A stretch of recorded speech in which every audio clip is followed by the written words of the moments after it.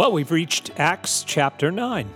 And to those of you who are just joining us for the first time, we welcome you to share the word.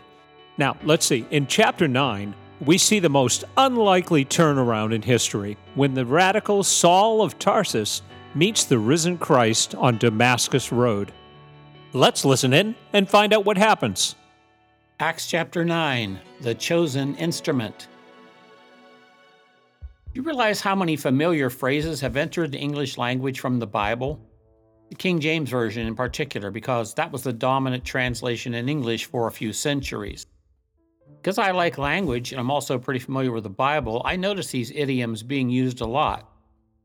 A language scholar named David Crystal set out to figure out just how many there are in current English, and he arrived at the number 257. For example, we say, "The writing is on the wall," when an outcome seems certain. Why do we say that? Well, it comes from a story in the Old Testament prophetic book of Daniel, chapter 5. Look it up and see how that phrase originated. Or how about this strange one? "I made it by the skin of my teeth." You know what that means. Just barely by the narrowest of margins. But did you know it's a phrase from Job chapter 19 in the Old Testament? And there are, by his count anyway, 255 others. By the way, this indicates to me just how saturated England and America were with the Bible 200 to 300 years ago. Maybe that explains, partially anyway, why these became, certainly not perfect, but great cultures. Christianity heavily influenced them. One of my favorite biblical idioms comes from the passage in Acts we've arrived at today, chapter 9. We'll get to it in a few moments. But the chapter begins this way. "Meanwhile, Saul was breathing out murderous threats against the Lord's disciples. He went to the high priest and asked them for letters to the synagogues in Damascus so that if he found any there who belonged to the way, whether men or women, he might take them as prisoners back to Jerusalem." Wow. When we last heard about Saul of Tarsus, he'd been brought back to Jerusalem from Cilicia by the Jewish leaders, specifically to head up the persecution of the Christian community. He was the most radical Pharisee I guess they could think of. So Saul was authorized by the chief priest when he got there to do whatever was necessary to destroy Christianity in its infancy. Interestingly, then it was apparently referred to, as you read here, the way.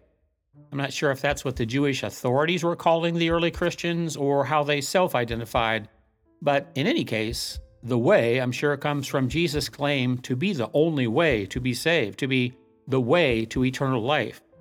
Remember John 14:6, one of Jesus' I am statements? "I am the way, the truth, and the life, and no one will come to the Heavenly Father except through me." Saul went on a rampage, and with a bunch of deputies just as fanatical, they were terrorizing and imprisoning the early Christians in Jerusalem.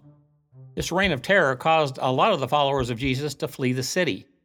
But he wasn't satisfied to only chase Christians out of town. He was so determined to destroy Christianity that he actually asked for and got warrants to pursue these Christians wherever they fled.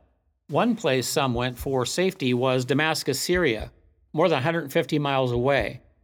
But the Jewish Sanhedrin had a good deal of authority over the Jewish community there, apparently, so with documents authorizing their arrest and return in his hands, Saul and his posse set off after those Christians who's escaped him there.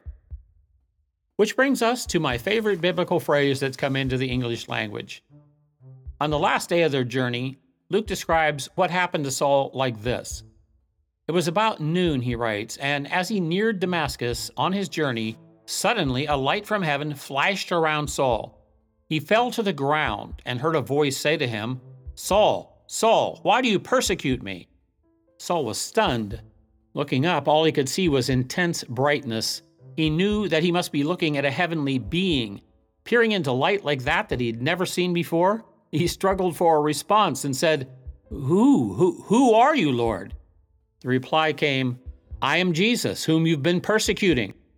Saul's mind must have reflexively responded, "No way, that's not even possible." I bet he was trembling in fear right then, expecting to be destroyed. But the Lord said to him, "Rise up and enter into the city, and you will be told what you must do." Then as instantly as it appeared, the intense light was gone, like someone just pulled the plug on 1,000 spotlights that had been trained directly on him. Saul rubbed his eyes, and then he rubbed them again, but he only saw blackness. Peering into the brightness of Christ's glory had actually blinded him. Those who were traveling with Saul saw nothing unusual, Luke was told, except Saul hitting the ground and acting strangely, but they heard something. To them, though, the sounds were unintelligible. Jesus was not talking to them. The phrase I love that derives from this dramatic encounter is Damascus Road Experience. Ever heard that?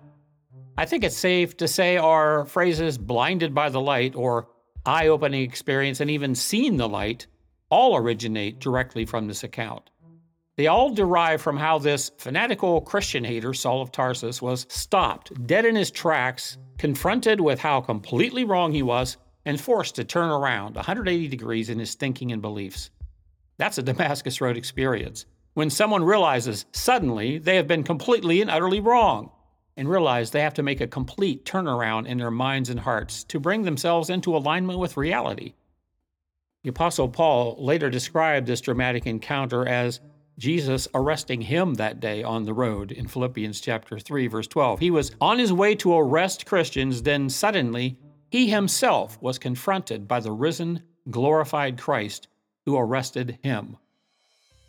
Saul had to be led like a little child the last leg of that journey into Damascus, and for 3 days he sat in the darkness, unable to eat, trying to process what all this would mean for him. He was so deeply imprinted by this dramatic, life-changing experience that afterwards, whenever given the opportunity, he retold this remarkable encounter with Jesus, which caused him to go from the number one enemy of Christianity to its greatest proponent.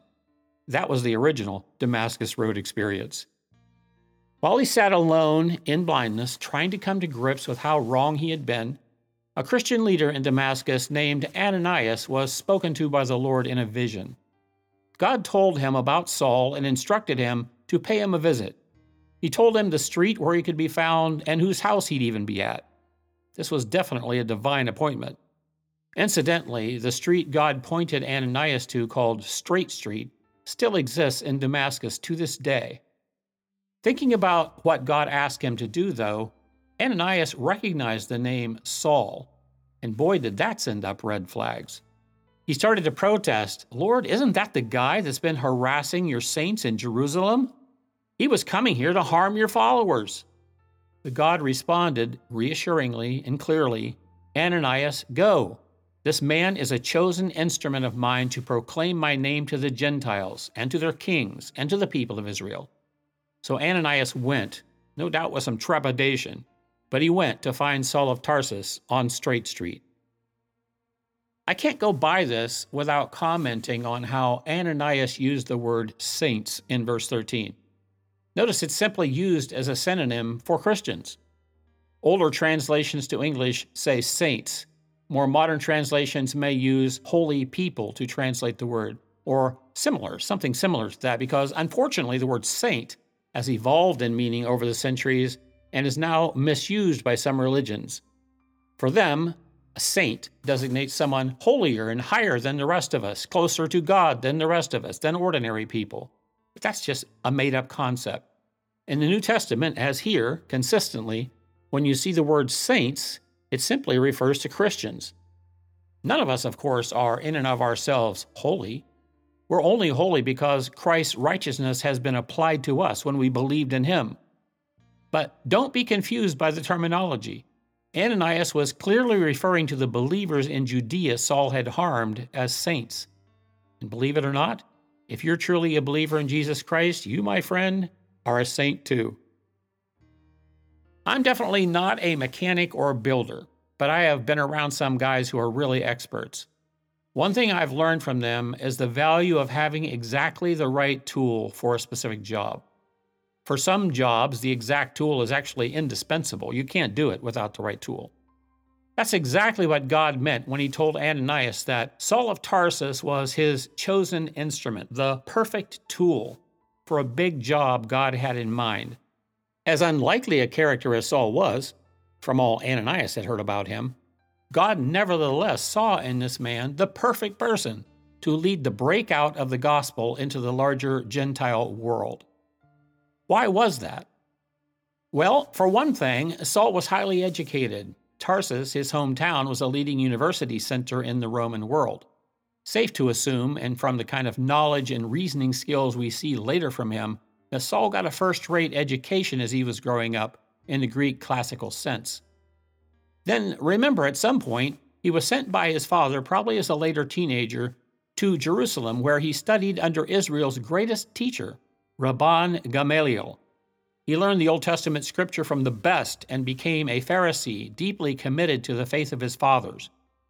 Furthermore, Saul had inherited from his father Roman citizenship. That was a great privilege in that world and would open many doors for him in the first century world. And on top of all these advantages, what made Saul the perfect instrument to penetrate the Gentile world with the gospel was his zeal, his indomitable spirit. He was not a man who could be stopped. When he believed in something, when he felt called to do something, he was going to accomplish it or die trying. Saul had everything it took to be uniquely used by God to take the gospel of Christ to the first century Roman world. But it was his character, I think, above all, that enabled him to become the leader of a movement that planted Christian churches throughout the empire, that caused opponents to refer to this man as the man who turned the world upside down. But we're getting ahead of our story. Right now, Saul of Tarsus was just at the beginning of his metamorphosis.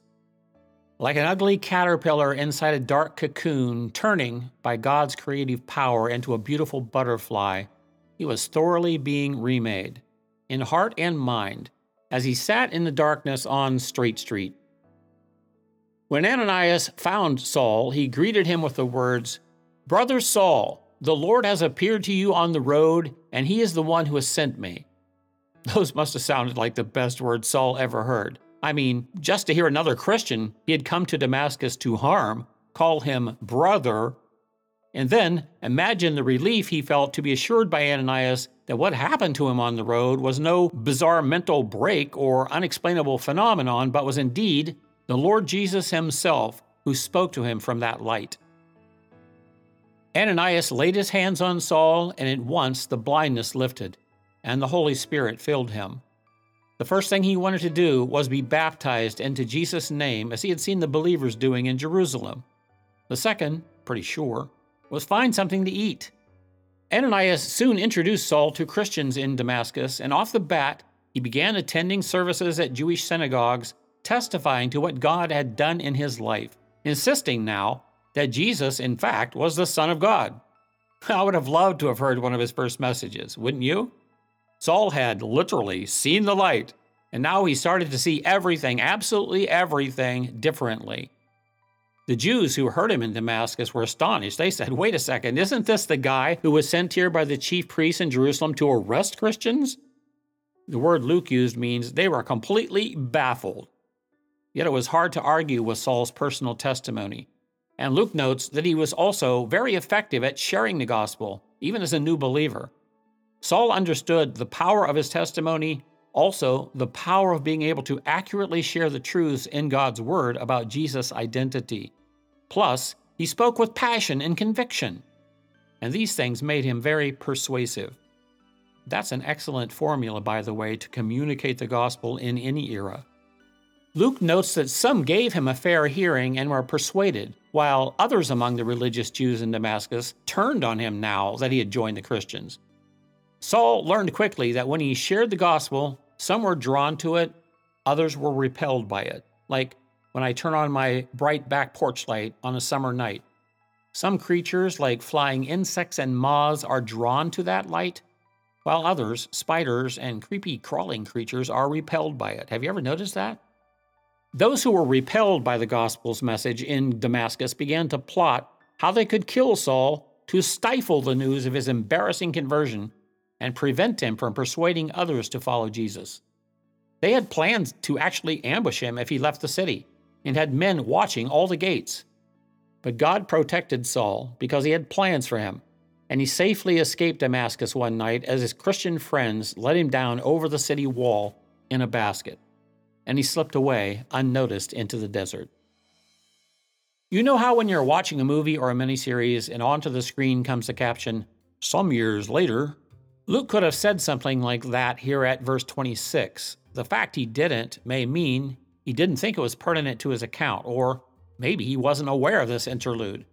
But we learn from Saul himself, you didn't figure this out, spoiler alert, becomes better known as the Apostle Paul. We learn from one of the Apostle Paul's inspired New Testament writings that after escaping Damascus that night, he went into the desert southeast of Syria and stayed there for 3 years. This is Galatians chapter 1, starting at verse 17. What exactly was he doing there during that time? We can only conjecture, but I'll give you my best guess. The other disciples of Jesus were prepared for him for about 3 years to become his apostles, remember? Paul emphatically makes the point in Galatians chapter 1 that he was also called to be an apostle by Christ, called personally. He wasn't a convert of other men or prepared for that office by other leaders. He was called by Jesus Christ himself. So I believe the 3 years he spent in Arabia were time dedicated to his preparation. Christ had chosen him as an apostle to spearhead this very specific task for which he was the chosen instrument. And in those 3 years, he no doubt spent a lot of time in study, meditation, instruction, preparation by God himself for the great mission ahead that he would lead. After that 3-year interlude, Luke says that Saul did in fact return to Jerusalem. As you might expect, the early church leaders there, including some of Jesus' original disciples, were very wary of him. When they last saw Saul in their city, he was leading a violent persecution against the church. They may well have heard rumors of his conversion in faraway Damascus, which I'm sure seemed hard to believe. And then for 3 years, they'd heard little, if anything, of Saul. The more cautious among them felt this was some kind of elaborate plot, maybe some ruse to get Saul inside their organization where he could do worse damage than he'd done before. But one leader stepped forward, listened to Saul's testimony, believed he was sincere, and vouched for him. That was Barnabas, who we've met earlier. He played the pivotal role in persuading the other apostles of Jesus to accept Saul. His time in Jerusalem then on that visit was quite short. He was now like a stick of dynamite to the Jewish leaders. He boldly went out engaging the Jews in the city, in the synagogues and so on, proving from Scripture that Jesus was the Messiah, the very same synagogues where Stephen had preached. Then, as you can imagine, that aroused fierce opposition, and the leaders of those synagogues wanted no part of him. Some were plotting how to kill him, in fact. So the believers in Jerusalem, not wanting to see happen to Saul what had happened to Stephen, persuaded him to leave the city for his own safety. They took him to Caesarea, where he boarded a ship for his native Tarsus. There he'd be out of the reach of Jerusalem's religious leaders. Luke notes that after that, a period of peace was restored again in Jerusalem, and the number of believers began growing again. You know, I've heard people with too much time on their hands try and split hairs over when exactly Saul became a believer. But whenever he himself told how he became a Christian, he always went back to that unexpected encounter with Jesus on the Damascus road.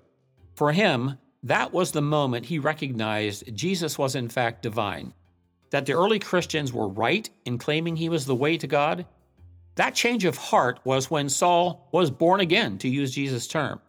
And in that moment of repentance, turning around, and faith, believing into Jesus, Saul's life shifted onto an entirely different course. My dad always told anyone who would listen that he made the decision to embrace Jesus as the Savior he needed, lying in bed one night when he was 29 years old. He'd been witnessed to by some Christians, some teenage girls in fact, younger sisters of my mother, whom he'd met while on a sales trip through Birmingham, Alabama. He was deeply impacted by what those girls told him about Jesus, why he came, what his death on the cross meant for him. As he thought about all these things, he said he wasn't able to sleep that night till he reached out in faith and embraced Jesus as his personal Savior and leader too. And boy, did his life change. I heard about a guy who used to work with a friend of mine who was driving across New York State on the highway, listening to a message on tape that a Christian friend from work had given him. He said it seemed like the speaker was talking directly to him. After he heard a clear message about Jesus, who he was, why he came for us, this fellow pulled his car over to the side of the road, prayed, and accepted Christ right then and there, with 18-wheelers whizzing by him. My point is, There are no magic words or special place this must happen. You don't need to compare your experience with Saul's dramatic experience, or with my experience, or anyone else's. The only common denominator in being born again is being convinced of who Jesus Christ really is, and in faith, reaching out and embracing Him as a Savior you need. And that's the gospel truth. Wow, did you see what I just did there? Gospel truth? That's another idiom that came into our English language from the Bible, as we were talking about at the outset. We use gospel truth, don't we, to mean something that is certain, that is undeniable, you can count on it. It doesn't matter who you've been up till today.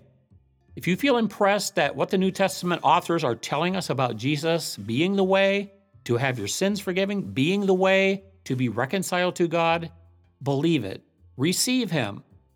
If you invite Jesus into your life as your Savior and leader today, you will be born again to God's family too. That's the gospel truth. And if you make that important decision, I hope you will drop us a line at info@sharetheword.org and tell us about it, because we'd love to hear from you.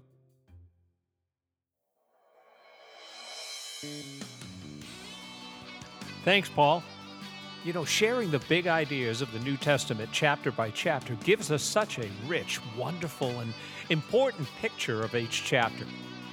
And the fact that we're able to share all of this information with everyone from around the world is a testament to just how far we've come in history from when the apostles began their Great Commission. Please, take a moment and visit sharetheword.org and check out all we offer. From all of us at Share the Word, our blessings and prayers go out to all of you.